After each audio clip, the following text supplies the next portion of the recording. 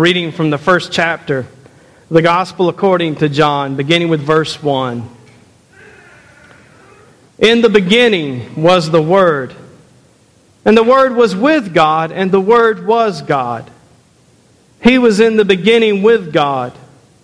All things came into being through Him, and without Him not one thing came into being. What has come into being in Him was life, and the life was the light of all people. The light shines in the darkness, and the darkness did not overcome it. There was a man sent from God, whose name was John. He came as a witness to testify to the light, so that all might believe through him. He himself was not the light, but he came to testify to the light. The true light, which enlightens everyone, was coming into the world. He was in the world, and the world came into being through him. Yet the world did not know him.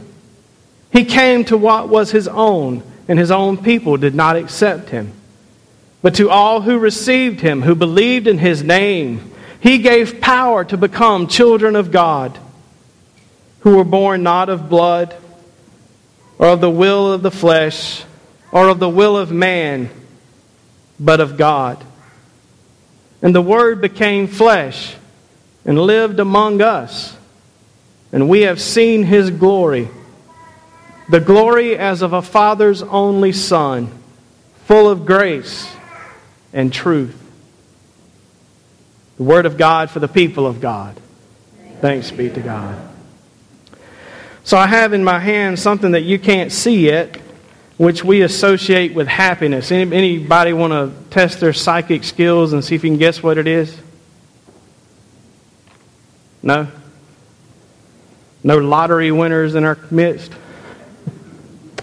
Let's see, what color do we want to use? Let's use white. Anybody know what that is? But what kind of candle? CJ says it's a candle with wax. It's a what kind of candle? And what do we use those for? Birthday cake. Why do we put candles in cake? Who thought that up? Why do we put candles in cake? That's a good question, isn't it? What do you think, CJ? So we can make a wish. Because we're going to blow the candle out, right? But I suspect that there's other reasons we put candles in cake. I don't know if I would want a birthday cake with no candle in it, come to think of it. How boring would that be? You know, one of the best things about being a child is that stark contrast you get when everybody gathers around you. You know, the rest of life when you're a child is pretty hard. Y'all remember how hard things were when you were little?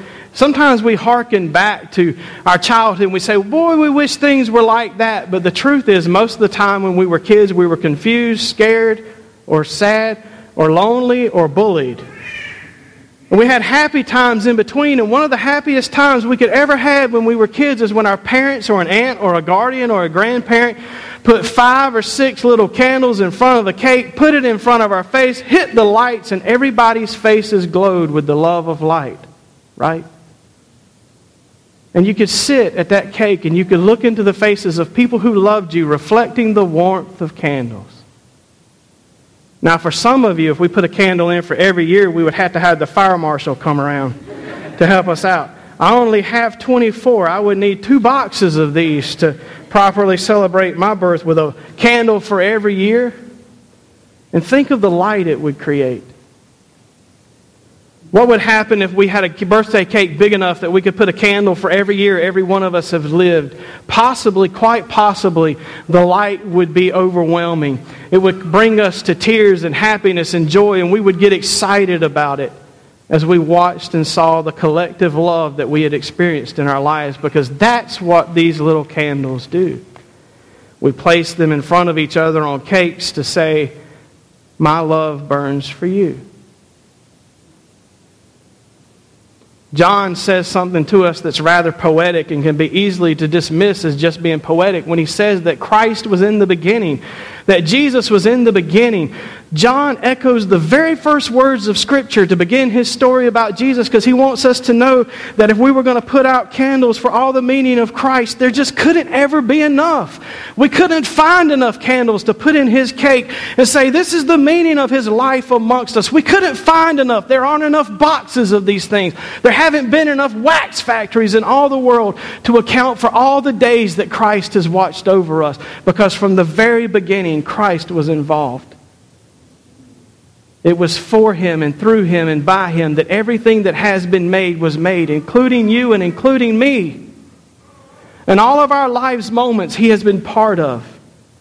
But in this sincerest moment of God's love, He came to shine on us, to be a candle in our midst, to be that candle on our cake, to stand in front of us so that His love could shine on us and we could see in the faces of others His love. In those moments when we gather around a candle to celebrate hope and life.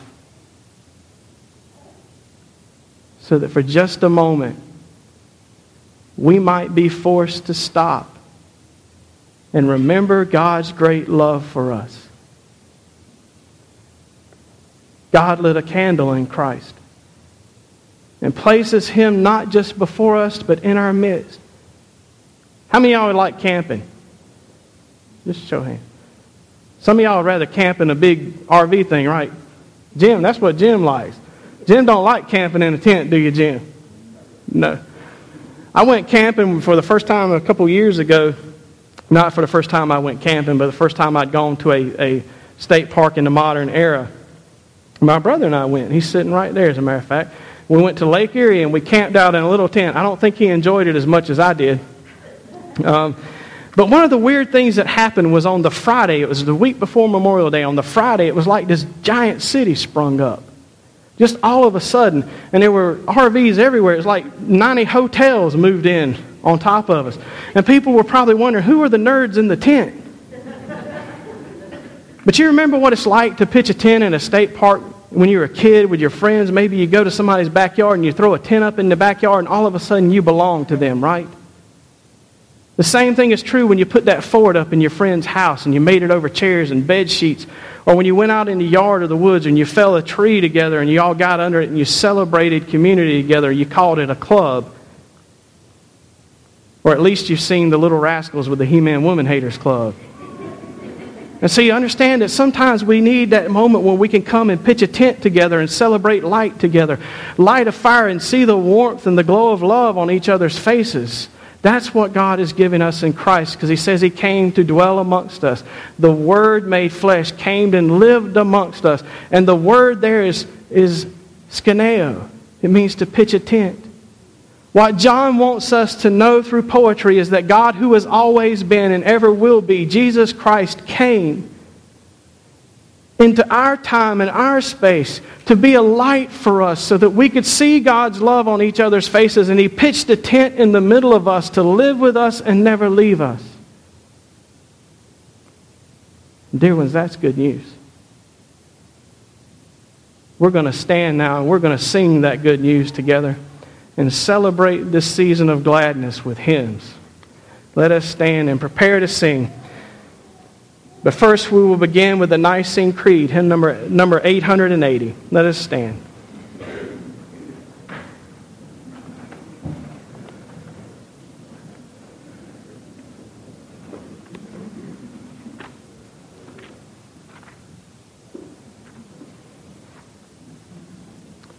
Let us profess our faith.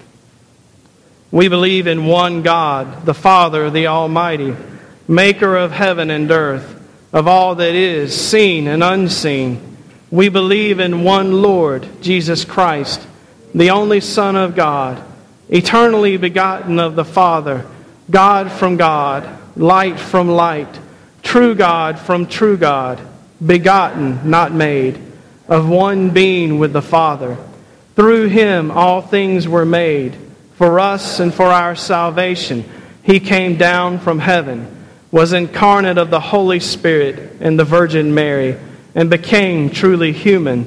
For our sake He was crucified under Pontius Pilate. He suffered death and was buried. On the third day He rose again, in accordance with the Scriptures. He ascended into heaven and is seated at the right hand of the Father. He will come again in glory to judge the living and the dead, and His kingdom will have no end. We believe in the Holy Spirit, the Lord, the giver of life, who proceeds from the Father and the Son, who with the Father and the Son is worshipped and glorified, who has spoken through the prophets. We believe in the one holy Catholic and apostolic church. We acknowledge one baptism for the forgiveness of sins. We look for the resurrection of the dead and the life of the world to come. Amen.